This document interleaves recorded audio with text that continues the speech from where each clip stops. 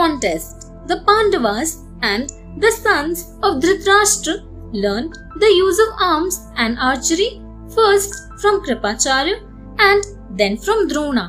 A public display of their expertise was held. Arjuna showed his skill in using all the arms, especially in archery. This again caused Duryodhana's envy to flare up. Suddenly, there was a new entrant in the arena. Karna challenged Arjuna. This delighted Duryodhana.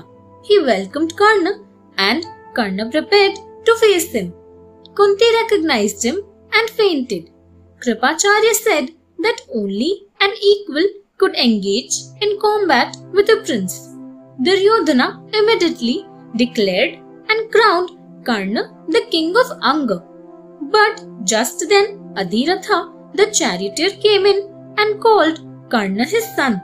This made Bhima laugh at Karna, which caused Karna to feel very hurt. Duryodhana stood up for Karna. This was perhaps one good thing done by Duryodhana and made Karna feel devoted to him for life.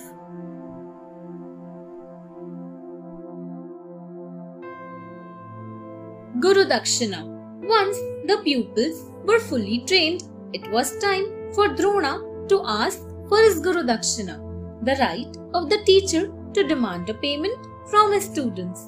Drona asked for the capture of his old enemy, King Drupada. The Pandavas carried out the mission successfully and presented Drupada as a captive before Drona, who took away half his kingdom. This made them equals, settling the old score between them. But it made Drupada very angry. Meanwhile, the courage and strength and the good qualities of the Pandavas were recognized by everyone in the kingdom. Since Yudhishthira was the eldest of King Pandu's sons and was known for his kindness and honesty, he was declared as the successor. This upset Dhritarashtra, who was hoping that his son Duryodhana would be considered. It also made Duryodhana hate the Pandavas even more.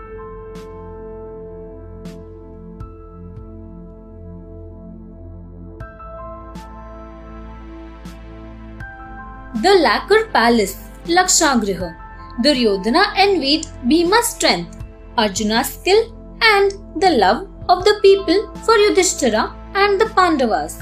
Dhritarashtra, blind and beguiled, favored Duryodhana even when he knew that what he said and did was wrong. Shakuni and Karna gave Duryodhana evil and bad advice. Duryodhana laid a plot with his brothers, maternal uncle Shakuni and Karna, to send the Pandavas to stay at Varnavata. He persuaded his father to talk to Kunti and the Pandavas to go there. He sent a minister, Purochana, in advance to get a palace specially built at Varnavata for them. It was made of lacquer and was full of things that would catch fire very easily. Vidura warned Yudhishthira in time and sent a miner to dig a secret underground passage for them to escape.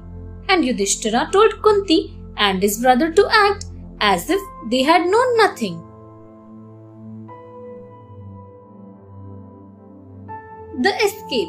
Purochana waited and watched, thinking the Pandavas knew nothing. The Pandavas spent the daytime hunting in the forest, but actually they were coming to know the routes in the forest very well. They kept watch at night. They watched for signs and knew when the time was right to act. Kunti gave a feast that night. Bhima set fire to the palace at midnight, and as the fire started, the Pandavas escaped through the hidden passage. Purochana died in the fire, along with some others. People collected and, thinking the Pandavas were dead, they mourned. The news reached Hastinapur, where a great show of sorrow was made, and the funeral rites of the Pandavas were carried out. They moved through the darkness, with Bhima and the others carrying Kunti when she was tired. They met Vyasa Muni on the way, and he consoled them and told them to go, disguised as Brahmanas, to Ekachakrapura. Thanks for watching.